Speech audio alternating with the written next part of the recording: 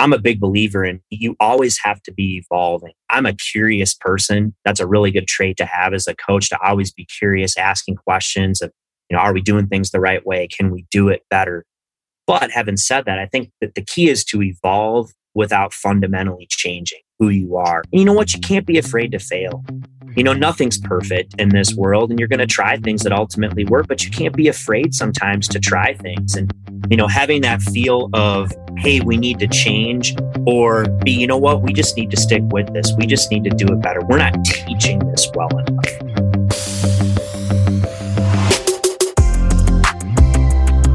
Hi, I'm Dan Krikorian. And I'm Patrick Carney. And welcome to Slapping Glass, exploring basketball's best ideas, strategies, and coaches from around the world. Today, we're excited to welcome the head coach of Colorado State men's basketball, Niko Medved. Coach Medved is here today to discuss staying seamless in half-court offense, balancing analytics and data with film and gut instincts, building confidence when taking over a new program, and we talk defending handoffs and late game play calling during the always fun start, sub, or sit. Our membership platform, SG Plus, has received some huge additions of late, as some of the world's best coaches and teachers have added their clinics to the platform. SGTV now includes content from coaches like Ryan Pannone, Liam Flynn, Cody Topper, Jimmy Oakman, and Ricky Broadmoor, to name a few, as well as almost 500 of our own breakdown videos. You can join coaches and staffs from over 40 different countries, getting access to all this, plus our deep dive newsletter, and much more for less than $25 a month. For more information on both staff and individual prices, visit slappingglass.com today.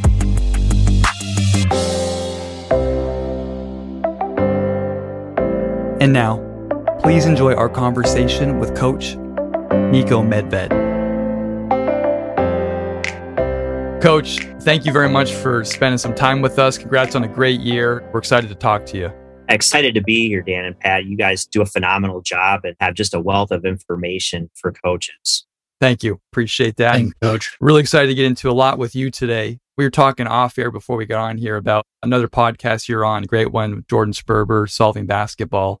And you mentioned something on that podcast about one of your first years as a young head coach, I believe when you took over at Furman, potentially running things offensively, maybe schematically, defensively as well, that weren't quite maybe what you thought you wanted to do as a coach, and the decisions that you made in that first year, and how, if you could do it all over again, and how you look at doing it now as making the decisions that you want to make as a young head coach. I had mentioned it's a lot of times as an assistant, if you get, a head coaching job or an opportunity, oftentimes you're coming from a successful program or other successful programs where you're working for somebody who you really admire, who has a great system, a great approach, and you maybe come in and get your first job, and maybe your tendency is to try to incorporate, you're obviously going to incorporate some of what you learned. You'd be a fool not to, but you almost have a tendency to want to do what they had done. And you maybe throughout your career have continued to have a vision for how you want to play, what you want your program to look like. And oftentimes that may be different than who you work for. And it took me to the end of my second year, and really, somebody who's been just instrumental in my career, Coach Dick Bennett. And he said, Niko, the one thing is, if you're going to do this, do it your way. You get one chance to do it and do it your way. And that's not your way or the highway, but you have to go with the vision you believe in and what you wanted to do. And I made that change really at the end of my second year. We finished the season really strong the end of my second year there. But then I said, you know what? We're going to do what I've envisioned here. And some of that was the spread offense and some of the things and ideas that I had offensively as a coach. And I thought it would work great at Furman, and we went with it. And, quite frankly, being empowered to do that and making that decision, I thought it really changed the trajectory of our program and, quite frankly, the trajectory of my career. And so I would just encourage, young coaches that, it's not about being the second coming of who you work for. It's you learn and you grow throughout your career, but being able to be yourself and do what you believe in and what you want your program to look like. And that was something I had to go through as a new coach. Coach, staying on your early career with Furman, and you mentioned the second season when you kind of started to implement things or coach your way? Was it maybe your team not having the success, or were you just not enjoying the way you were coaching? I guess, what were maybe some of the things that actually triggered you to, I need to do it my way because it's not working? We had to, completely shift the culture of the team. We were able, I think, to do that by the end of the second year. We ended up losing in the conference championship game that year. But I just felt like, we were putrid offensively, quite frankly. And I just had a belief in a way that I wanted to teach things in a way that I thought we could recruit and be successful in a fun style and more modern style. That was it. And it's something I wanted to do. And I went with it, and it was clear to me after ending that second year and really evaluating where we were at, although we had made some growth, we needed to take the next step. And that's what happened. And then, all of our off-season workouts, we went into the skill development and implementing that. And I thought our players really, really enjoyed it. We went from being, I thought, putrid offensively to terrific offensively. Coach, if you can remember back a little bit, do you remember as far as when you were making those subtle changes, was it because you were starting to figure out yourself as a coach as far as, hey, I know what I coach too well? Was it you were starting to figure out your players more? You're starting to figure out the league more? Like those subtle changes, was it a little bit of everything, or how were you kind of getting to those points? I think a little bit of everything. One thing for me, my days in the Southern Conference, that's where I learned how to coach. You look at that league, you had Mike Young at Wofford, you had Steve Forbes at East Tennessee State. You had Will Wade at Chattanooga. Larry Hunter, God rest his soul, was a tremendous coach at Western Carolina. I could go on and on. Bob Hoffman was at Mercer at the time, who had just beaten Duke in the NCAA tournament. Wes Miller was UNC Greensboro. And I figured out really quickly as a young coach, I better figure this out or I'm not going to be a head coach very long. And so I think that really going against those guys and in that league, really that challenge in and of itself really motivated me to figure out I've got to come up with my own way of doing things. How are we going to win? How are we going to be successful at a program like Furman to compete at the top of the league? And so I think all those things really go into it. And then, yes, like you said, it's got to be something that you're comfortable with teaching, that you believe in, that you believe can be successful, that you can recruit to, that you think that will work. So I think all those things were a factor going into it. Earlier on, finding confidence in a group and team meetings and coaching meetings and going out and recruiting, was that something that came natural, or is it something that you worked on yourself to get to that point? I definitely had confidence in myself and maybe comfortable in those settings. I think maybe the bigger challenge is how do you instill, when you're trying to rebuild a program and change the culture, how do you instill that confidence and belief in your program? In your organization. And I think that's, the biggest challenge is doing that and having a feel for that of when to encourage, when to push. And you have to have a high level of accountability and standards. The standards are the standards, but also understand a lot of times you're taking over a group that really lacks confidence in themselves and what they're doing. And really having that feel for that is, I think, critical. And that's something I think everybody has to grow into, and I think insecurity for coaches is something they really, really struggle with. When things aren't going well, it's easy to look internally and just everything's on me, and people lash out and they make poor emotional decisions on how they handle situations. And I think having that emotional maturity and confidence in yourself is something that really permeates into your team and your players. And I think that's a challenge for all of us, but in particularly young coaches.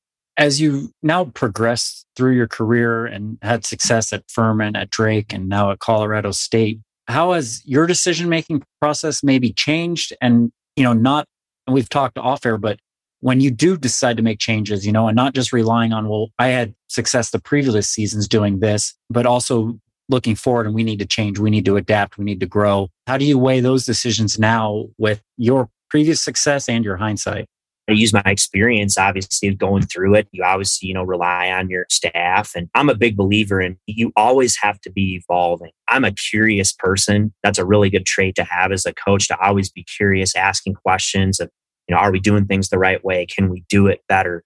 But having said that, I think that the key is to evolve without fundamentally changing, who you are and the core values and things that you believe in. And I try not to get too emotionally up or down when you're faced with challenges. I never try to panic. I never try to get too high when things are going well. In fact, I've learned, I think, throughout the years, if I'm in a really emotional state after a tough loss or there's chaos or things didn't go well, sometimes the worst thing you can do is just immediately lash out. The best thing you can do is go home not say too much, get a good night's sleep, get some perspective. Maybe you don't sleep, right?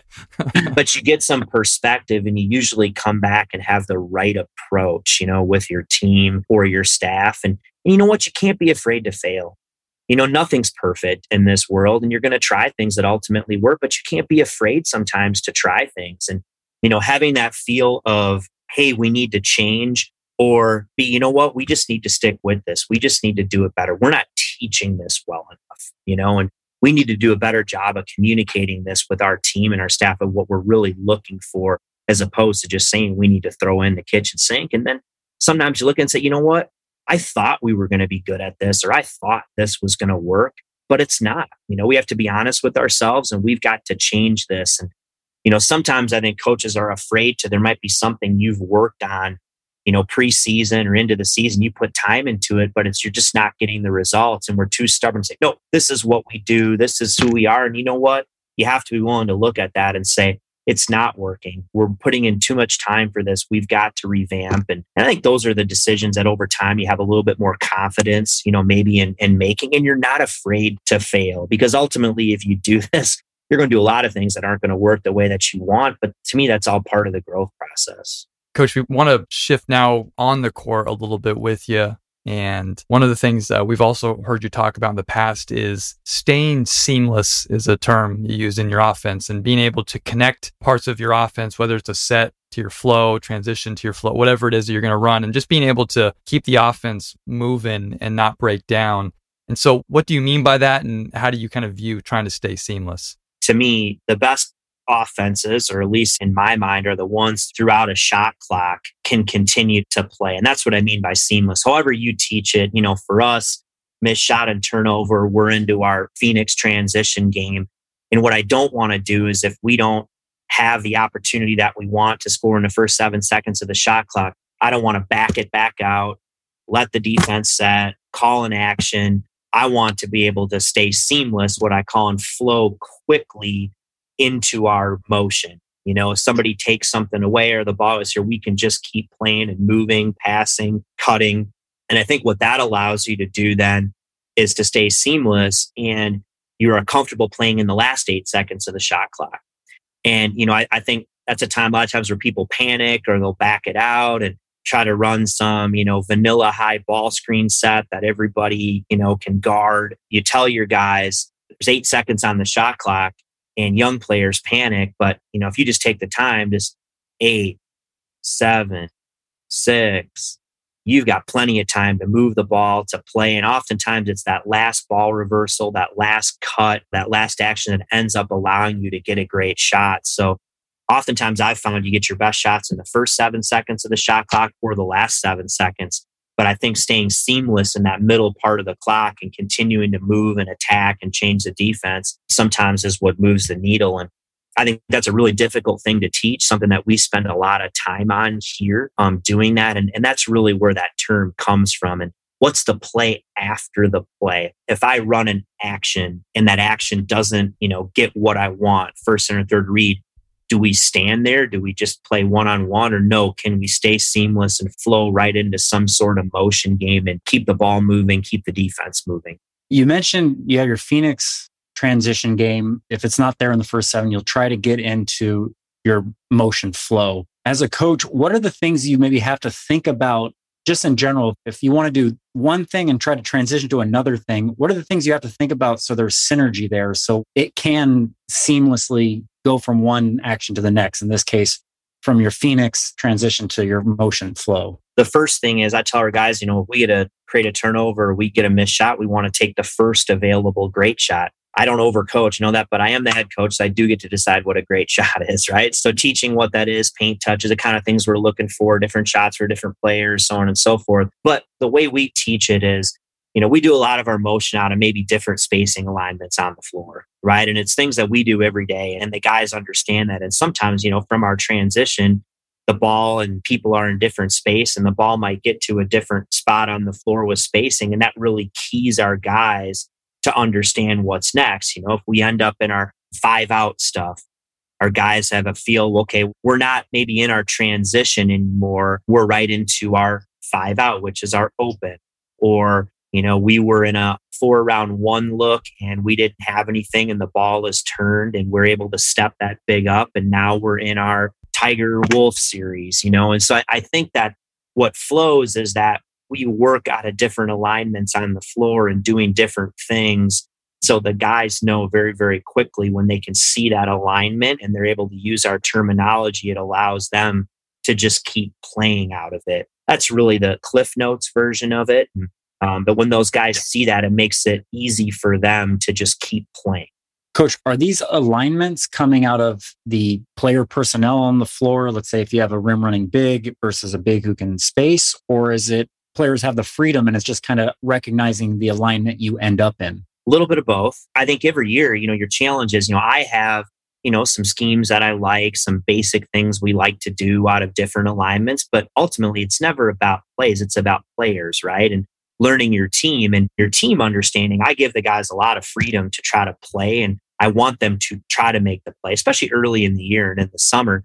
But ultimately, the best teams learn their strengths and weaknesses, their roles. And yes, we can do this, but what might be the best thing to do? I can do that, but what might be something better? I try to, don't say don't. I'm a big believer, not trying to tell guys what not to do, but try to encourage them what to do, hunt the good stuff, try to help them understand what might be the best decision in that situation. So every player and every team might be a little bit different, but we have a lot of different things that we can do. But what I try to do is spend the most time teaching the things that I think are going to be the most successful for our group. But ultimately, I think your players can be some of your best teachers. And I think as you watch your guys play, and I'd encourage guys maybe not to give too much structure sometimes early. And as you learn your team, I'll go through that again with this team. You learn your team and guys surprise you and do different things. You're going like, what? I really like that. Maybe we need to look for more of these, whatever, pistol-like actions, DHOs, whatever might look good, for you. And getting your best players organically in the actions that you want, I think is a challenge every year, but I think it's fun. And we have basics, but that's really how it evolves each year. I want to ask 2 questions. One's just a clarifying one, and then my real question after. Quick clarifying for those listening, briefly, what is the Phoenix break? Listen, that's just transition. I don't know why I ever called it Phoenix, but I think it was the old Steve Nash, D'Antoni teams. They were so good in transition. And so we just called our transition Phoenix. And Phoenix for us is just that mentality that we get a stop, turn somebody over. We want to run and we want to attack. We want to try to get the first available great shot. That's something my teams have always done. And so it's run, space, keep the ball moving. We have some simple things that we really work on in our transition that we want to get. And then understanding that if we don't get a great shot, we're going to stay seamless and just flow into our half-court offense. Okay, perfect. Thank you. You talked about staying seamless. You talked about the first 7 seconds being, the best time to get a great shot. And then how hard it can be to teach a team to keep flowing when they're learning how to do this. For you and your experience in practice, when you're playing and team pushes it and it now goes from the 7th second to the 8th second and no big advantage, and now the team needs to start flowing into the half-court flow. What is it that you find yourself teaching the most to help guys stay seamless? Is it getting to the correct spacing, or is it just get to another action right away on that 7th, 8th second? Just the spacing and moving the ball quickly, keeping the ball moving, getting it turned quickly and flowing. And at least in my experience, we really start the year focusing on limiting the dribble. We want to be more of a passing and cutting team. Passing and cutting and movement off the ball is a big deal for us. But we also really encourage them that we do play kind of a positionless, interchangeable style. And I think players really like having those opportunities to be in different actions. And even though there's structure there, I give the guys a good bit of freedom to play out of that. But I think that's the way the game is supposed to be. When you got a group of guys that are sharing the ball, that are moving and cutting and trusting, and I think that's what's really, really fun. And I try to hunt the good stuff. So I might show a clip of a guy making a really, really hard cut, and I think cutting reveals character sometimes, right? Like a lot of guys are only going to cut hard if they think they're going to get the ball, and we talk about cutting to score twice, and you make that hard cut, understanding that maybe I don't get it, but that cut is going to create an advantage for somebody else. Well, you show the clip of that guy making a really hard cut, creates an advantage. Guy drives it, the ball is turned one more, and the guy who made the hard cut ends up getting the open shot, and having your team again show, look at, Isaiah, look at that cut he made. What a great cut he made early in possession. Look at who ended up getting the shot. That's team offense. That's Colorado State basketball. That's the way we want. That's the way the game's supposed to be played. And I think encouraging that is really the key to it. And it's a fun way to play. The guys understand that. And listen, every coach, you're going to have set plays and actions to help get the ball to the right people in the right places at the right time. But I think throughout the course of a game and a season, it's a fun way to play. And I think it's a great way to create good shots.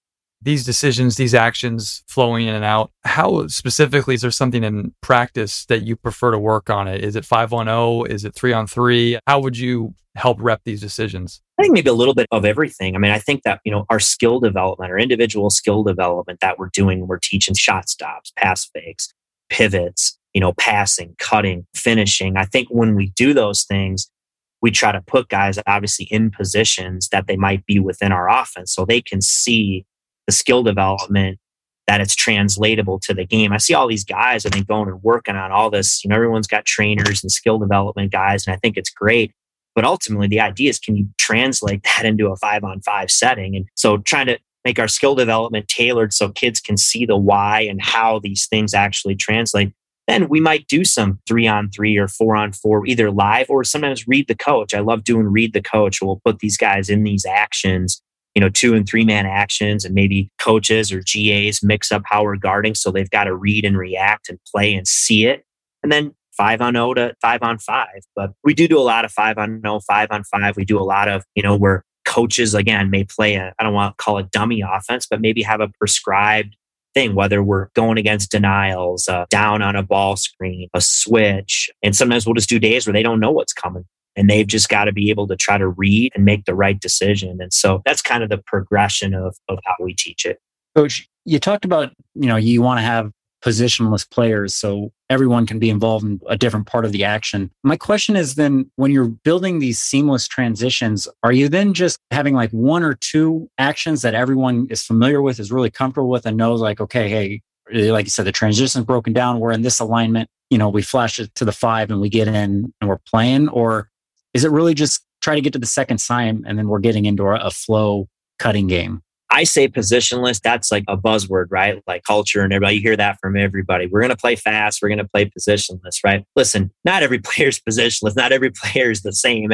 Let's be real here. I think, guys with a diverse skill set, a multiple skill set can guard different guys, but every player is unique. Everybody's got strengths and weaknesses. Certain guys can do more things with the ball. So I think for us, it's more, early in the year, if we're teaching something out of our open set, and we might have, different reads that you can make off of it. Early in the year, we're going to allow all these guys to kind of make the different reads and learn how to play. But then as we evolve as a team, again, I try to not to just, hey, we don't want you doing that, as opposed to say, hey, what might be better for you? Like, look at who's over there in the corner right now. That's Isaiah Stevens. He's one of the best point guards in the country. What might be a better play, to go screen down for him or make a really hard basket cut so we can play to him in the next action? Then you're a great catch and shoot guy. You're going to end up getting the shot because of that. And I think just trying to encourage guys to play to their strengths and understand who they are. And of course, is there a time for all of us as coaches? You got to say, what are you doing? You know what I mean? Like, that's not what we need right now. That's a poor decision, a poor shot. But I think we start by doing that and keeping it simple. And then can we add more? Can I go to an individual player and say, hey, when we get to this action here, I like you doing that. You know what I mean? This is good here. This is something that you need to look to do because it's very, very difficult to guard. And I think it's those things that continue to evolve. And we have more standards and we do rules. We have a way that we like to play. But I try not to do too much too early and let those things start to evolve for each team in each season. Hey, coaches, we'd like to take a quick break to tell you about today's sponsor, Instat. They have been hands down the biggest resource we've used in generating our content. Their expansive database of over 30,000 players and 7,000 teams gives us the access we need to scout, notice trends, and learn from some of the best coaches in the game today. So join coaches of all levels who are using Instat to better prepare for their opponents, self-scout, and develop their players. Thanks again to Instat for their support, and now back to our conversation. Coach, just on offense and some of the complexity and the stuff that you guys do, I know that you're a fan of international basketball and kind of looking at the international game. What elements of that do you look at and then think about trying to bring to the college level? It's funny you asked that. I've really just even as of late tried to get more and more into watching the FIBA and international game, something I even need to get better at. To me, it's the most translatable thing to the college game.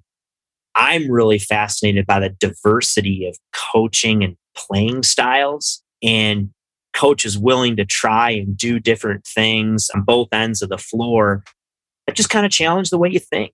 And I think, like, again, I'm a curious person, and I think it's important to always challenge the way that we think and what we're doing. Is there a better way to do it? We've maybe struggled with this, or this might fit really well. So I think it's really interesting. There's so many terrific coaches who are doing some really neat things and some different things. And I just think the diversity of coaching and playing styles is pretty fascinating to me. And I think it's really the most translatable thing that we have to the college game. Coach, just quickly on that note, and maybe it kind of ties back into what we started with. If you see something, whether it's in Europe or somewhere else that you like, that you want to try, what will be the process then to give you the confidence to put it on the court and to try it with your team? It depends what it is. I mean, if it's something that's just like a wholesale change, a lot of coaches make the mistake. It's not really what you know, it's what you can teach. What can you teach and what can you get your guys to believe in? Then it would require you really spending time, meeting with some people, talking to them, really getting a clear understanding of what you're getting yourself into. If it's something like maybe you really like an action or something they're doing out of a ball screen or post-up set or cutting or spacing, what it might look like for me is I'm not a guy, look at that team. They ran a couple, 3 or 4 good horns things. Well, I'm not going to sit there. If I don't do a bunch of horns things, I'm not just going to go out there the next day and put in 3 new horns plays, because that may work for 10 minutes. And then, I know what Brian Dutcher is going to do to that at San Diego State after, gets it on film. It's what can we do then within maybe the structure? There's actions, but how can we, within what we're doing, how can I get to that action with what we're doing? And I think there's a lot of ways to do that. Everything that everybody's doing, they've stole from somebody else or they've found, but they maybe have tweaked it in a way that fits into what they do. If I like a way that somebody moves or cuts or, weak side action on a ball screen or handoff action, well, maybe I can get to that through our stuff, and I'm going to get to the same thing that I see on film, but it's really going to fit well within what we do or disguised in what we do, and it'll make sense to our guys. And so I think it's those things on both ends of the floor, offensively, defensively, whether it's a doubling a post, a ball screen coverage, a rotation, whatever it is, it's can you take those concepts and try to fit it in a little bit to what you're already doing. Coach, this has been awesome so far. We want to transition now to a segment we call Start, Sub, or Sit. And so we will give you 3 different basketball topics, ask you to start one, sub one, sit one, and then we'll discuss from there. So if you're ready, Coach, for this, we'll dive in. Let's do it. As we've talked about a little bit, you guys were a fantastic offensive team and a very good defensive team as well. But this first question is going to be on the defensive side in the way of defensive improvement for next year. And we went through and took a look at all the different actions that have efficiency ratings for you guys on the defensive side. And we picked the bottom 3 actions that you guys guarded this year. And I'm sure there are things that you've talked about with your staff already, but we're going to ask you to start, sub, or sit.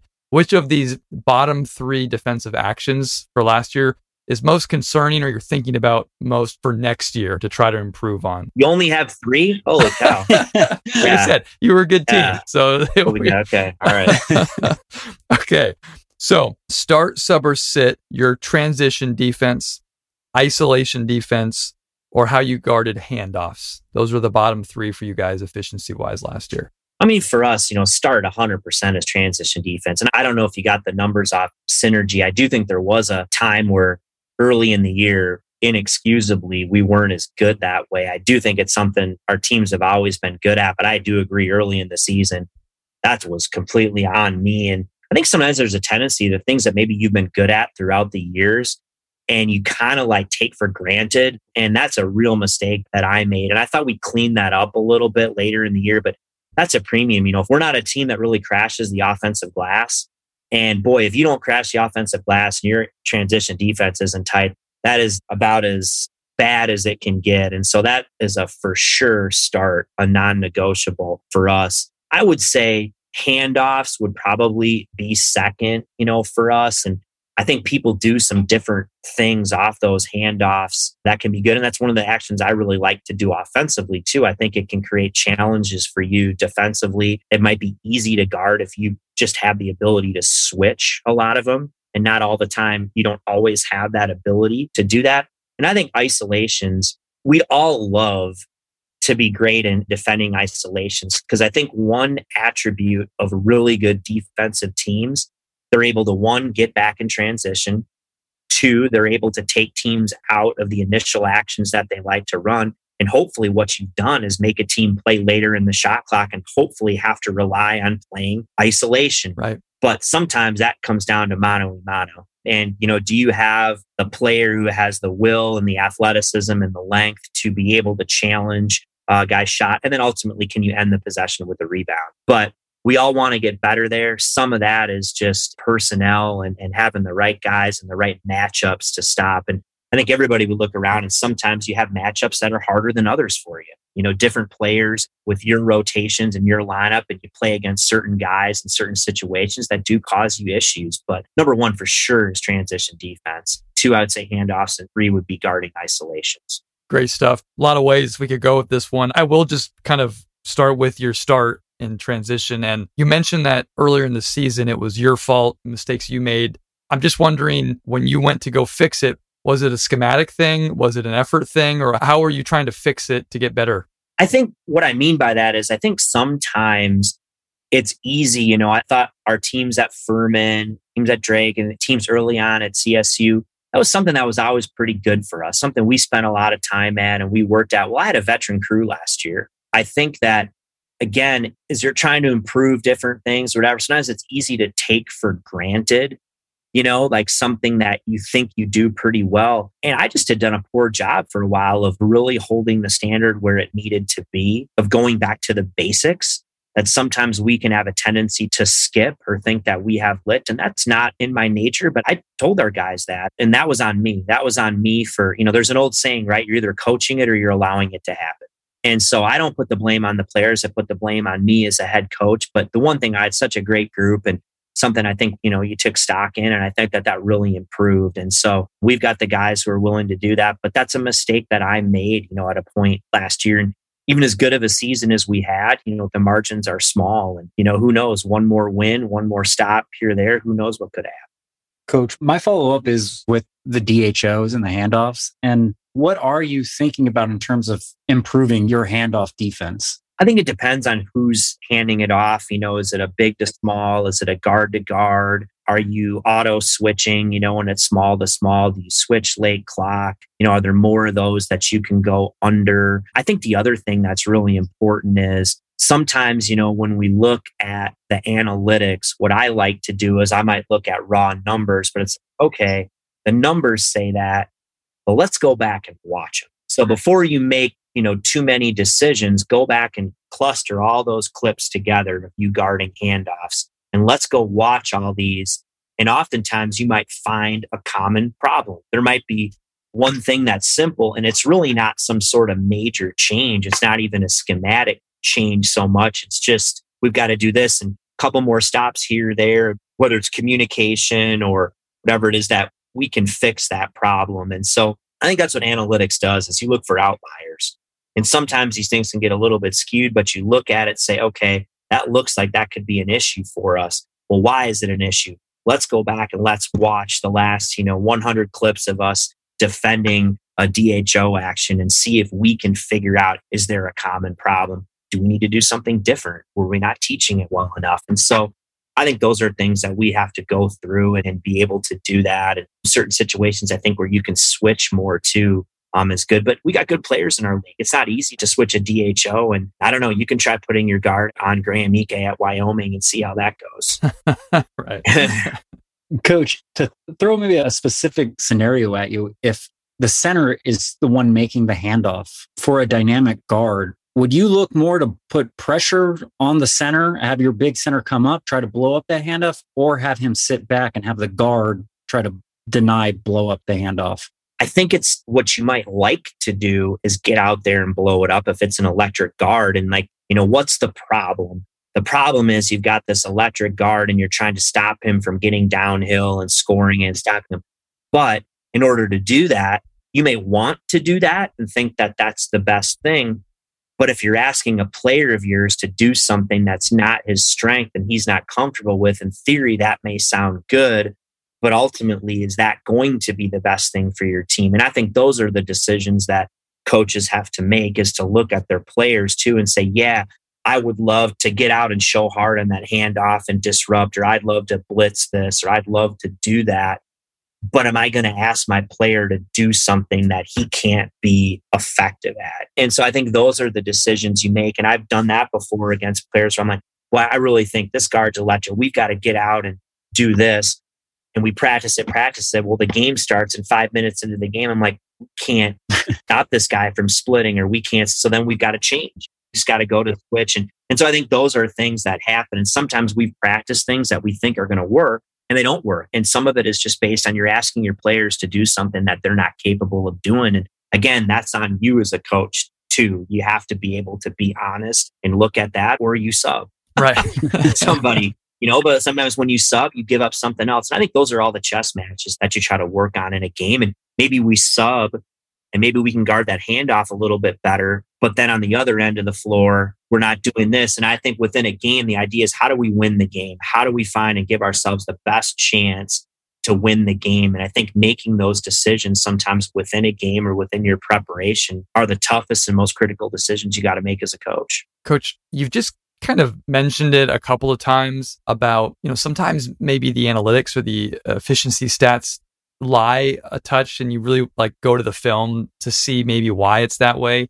I'm wondering, with all the different analytics and stats out there, what, if any, really matter to you and your program that you look at, say, on a daily, weekly basis to try to improve? I think that's a great question. I think from a scouting perspective or our own team's perspective, I really like to look at outliers, meaning the margins can be so small in some of these things that aren't, but what are outliers? If it's scouting, you see a guy that's in the top 15 in the country in usage rate or percentage of shots. Well, that's different. All right. This guy is, if it's offensive rebounding percentage, true shooting percentage, whatever it is that really pops off the charts to you, that's an outlier. That's different. That changes the game. This isn't a clear identity of this player, this team. And, within yourself, what are things that you look for?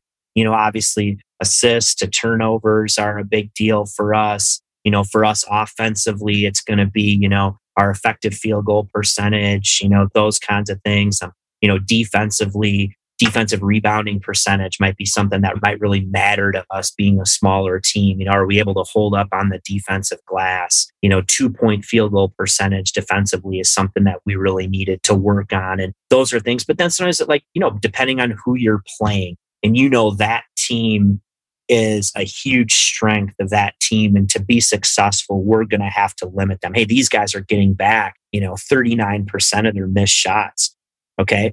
We might not hold them, but if we're going to win this game, this is a target number for us. This is what this has to look like, and that might be something that you really pump, analytically with your guys. But we look at analytics a lot. We look at it, but I try to, don't just take everything at face value. If you see something that's out there, can you also get film to back it up? Because I've done that before. I've looked at a number, and all of a sudden when I've gone back and looked at it, okay, maybe that's not telling me exactly what I see here now, maybe isn't exactly. And why is that? Ask that question to yourself, and maybe you're not seeing it right. Or maybe you're just not really digesting that information the right way. And I think those are all things that I try to do. All right, Coach, our next start, sub, sit for you has to do with end of game play calling. Are you more likely to call plays based on mismatches and exploiting some mismatches you may have? Calling plays based on comfortability, your familiarity, that your guy, they're just comfortable running this play or this action? Or attacking the coverage, attacking the defense? You've seen what they're doing, you know what they're going to do, and trying to exploit how they're going to defend you. Start definitely is what you're comfortable with. And to me, what's comfortable with is getting the ball to your best players. Mm-hmm. So again, to me, it's about players, not plays. So in those game situations or whatever, I think, we can make this too complex or whatever. So when I say comfortable as a start, that means your best players in the action. And then, sub for me would be reading. You ultimately then you trust those players to make the right decisions. If they get blitzed, if the guy switches, if somebody does something, you trust those guys that you put them in action, that they are comfortable with it because they're comfortable with it and it's something you've practiced. They've maybe seen it before. You've given them different looks. And so as the defense tries to do something different, hopefully your guys have the instincts to be able to read and make, the right decision. And then, the mismatch, to me, that's what I think, hey, what beats you, the mismatch or the open shot? And I think ultimately you got to get a good shot and not necessarily hunt the mismatch. I mean, they're probably going to put their best defender maybe on your best player. Well, I still like our best player, guy with the instincts, that's the best playmaker and that we trust to make the right decision. Coach, my follow-up then is you want to get the ball to your best player. Will you then kind of keep it short, sweet, let's get to the action? Or will you look to then end the game still, let's move the defense, get it side to side, but ultimately let's end up with the ball in our playmaker's hand? Maybe a little bit of both. I think one thing for me that's a philosophy I have is I don't call timeout offensive late games.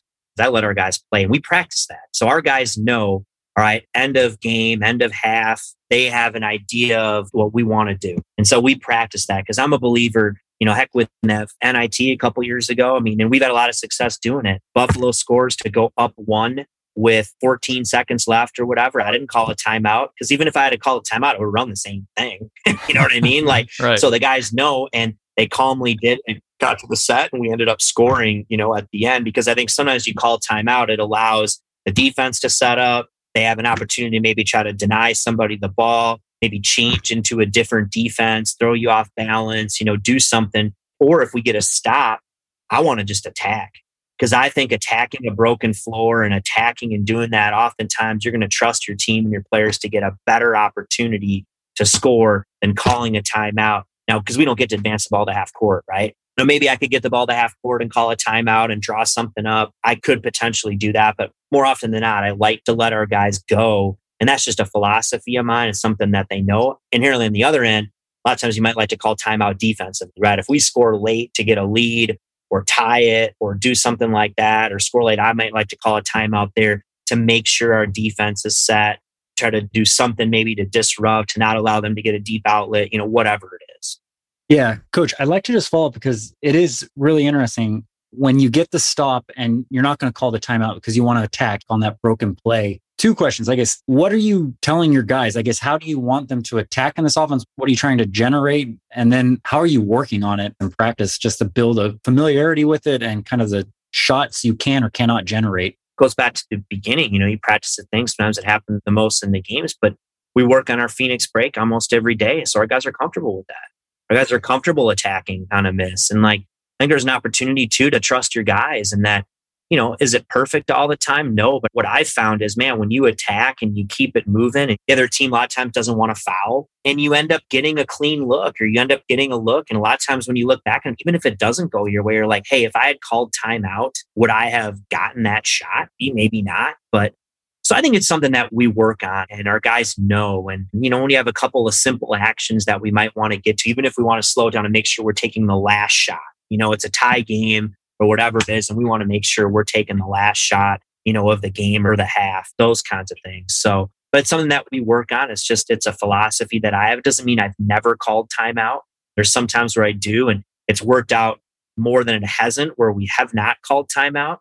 But there's been times you've been burned too. I think it's everything, right? Nobody's been perfect in that scenario. That's just a philosophy that I like. And it's something that we do practice here. Coach, when you say something you guys do and you practice, is it like just a simulated scrimmage or is it like little bits of segments, end of game stuff? I mean, I guess, is there any drill or is there any way that you like to try to simulate that end of game decision making? I think for me, end of game stuff is funny. I think there's probably most coaches would say, gosh, I wish I spent more time on end of game stuff. But like the great Coach Bennett, I think you guys had Stan Van Gundy on here who said this too and said, practice the things that happen the most in the games.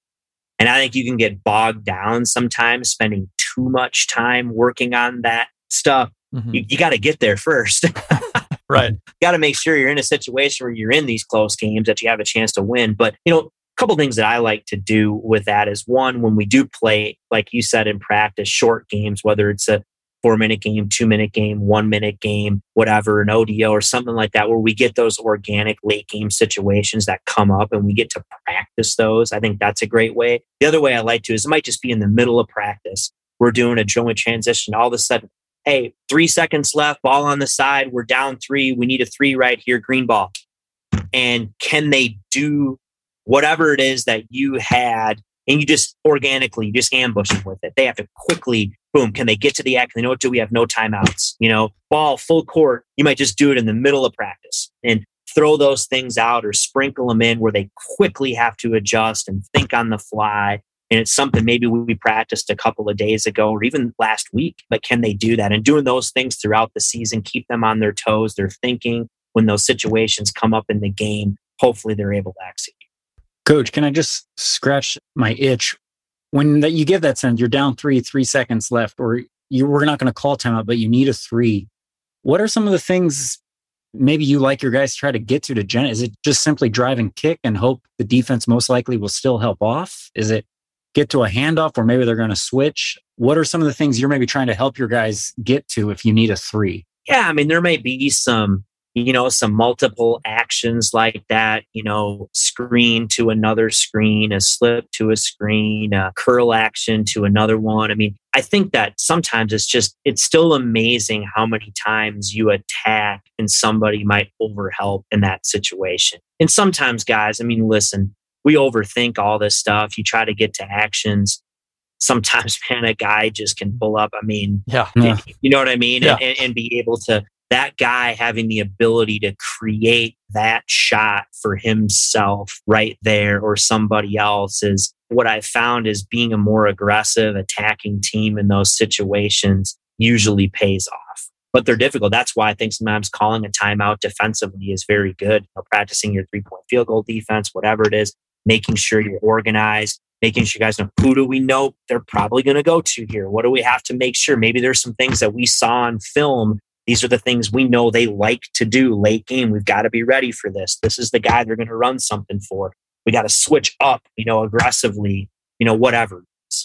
All right, Coach, we got one more start sub sit for you. We're just calling this pace accelerating actions. So I know that you like to play with pace offensively. So these are 3 different actions you can run in transition that you might prefer or like in order to generate a quick pace into your flow offense. So I know we talked about the Phoenix break a little bit, but we'll still ask this question. So start, sub, or sit, a drag screen in transition, a get action, or, a pass and a follow for a handoff. Or the third option is a quick pin away. So just having your big pin screen away and then get into some type of action after that.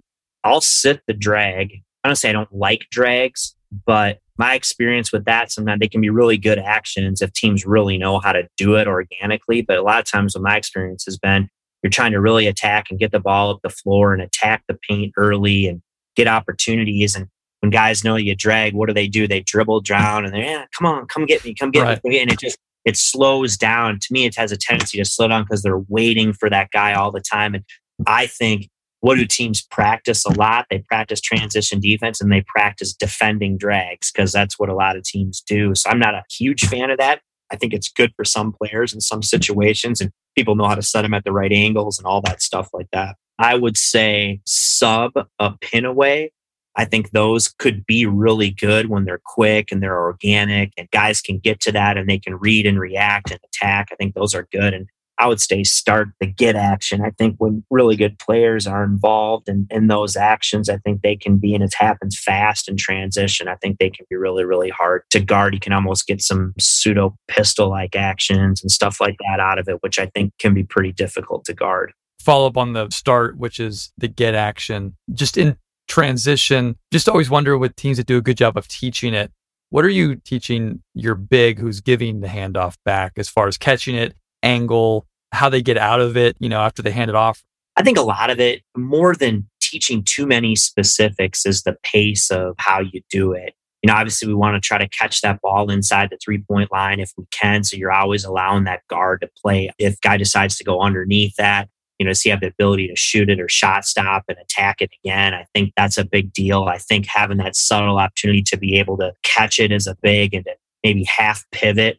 So when he takes that get action, he can get downhill quickly, allowing your big to play organically of reading the coverage. Can he roll to the basket? Can he pop either to shoot it or sometimes playing to the next action out of that is really, really good stuff. Making those cuts where he throw to a get, comes a big guard, tries to chase it, and maybe he doesn't give it to him and it's a basket cut after that and playing to the next. And so we have terminology for a lot of those actions, and we might teach it that way and tell our guys to look for, X, Y, or Z. And that word association that I really like to use, I think is a great teaching tool. Coach, with the quick pins, how are you helping your guys make it organic?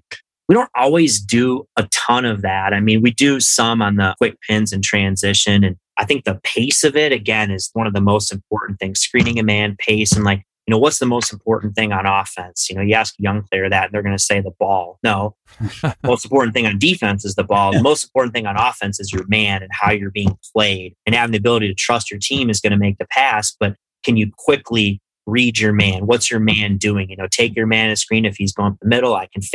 The simple stuff, but that's hard to get guys to do quickly and organically. And then also it's really the passer, the decision maker with the ball is just as important because he has to be able to read what's going on, just like those other guys, so he can deliver it on time, on target to that player who might only have a quick half step advantage there. And if that ball is not delivered, if the passer's got the ball here and he has to catch and see what's going on, and if he can see the defender is, shooting the gap, he's got to be able to take it to the action and be able to deliver that pass so that player can take advantage of the advantage that he has right now. And so I think working on all those things, the decision makers, reading your man, trusting your teammates going to make, they'll be able to deliver the ball. I think those are the things we try to work on. Coach, you're off the start, sub, or sit hot seat. Thanks for playing. That was a lot of fun. We appreciate it. Appreciate you guys. Thank you. We've got one more question for you.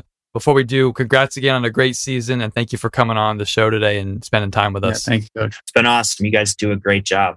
Thank you, Coach. Appreciate that. All right. Our last question. What's one of the best investments that you've made in your career as a coach? Well, other than obviously marrying my wife, who's just unbelievably supportive of me and my career and our family, the biggest investment I made was I got connected with Dick Bennett. I had a friend of ours and supporter of the program at Furman who had known Coach. And, I was just hoping to go up and have lunch with Coach one day. And he invited me up to his house. I ended up spending 2 days at his house with he and his wife, Ann. And we really developed a really close relationship and bond throughout the years. He's just been instrumental for me and the way I think about coaching and encouraging me. And you can see my style really isn't similar to what he plays, but it's really not about that. But there's so many things that I've taken from him. And I'm just so blessed to have a mentor and somebody like that who's really taken an interest in me as a young coach and willing to spend his time. And I just encourage everybody to, young coaches to have a mentor or mentors or people that they can talk to that can help them. And I think, that relationship that I formed when I was a young coach, I think really, really helped the trajectory of my career.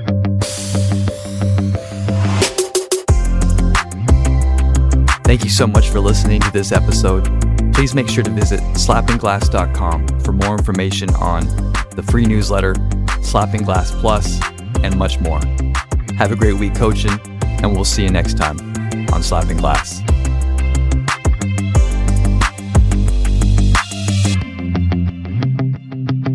Do we have a name yet for this thing? I have slapping backboard. Slapping glass. Slapping glass. That's kind of funny. I like that. That's good. Those are all slapping glass.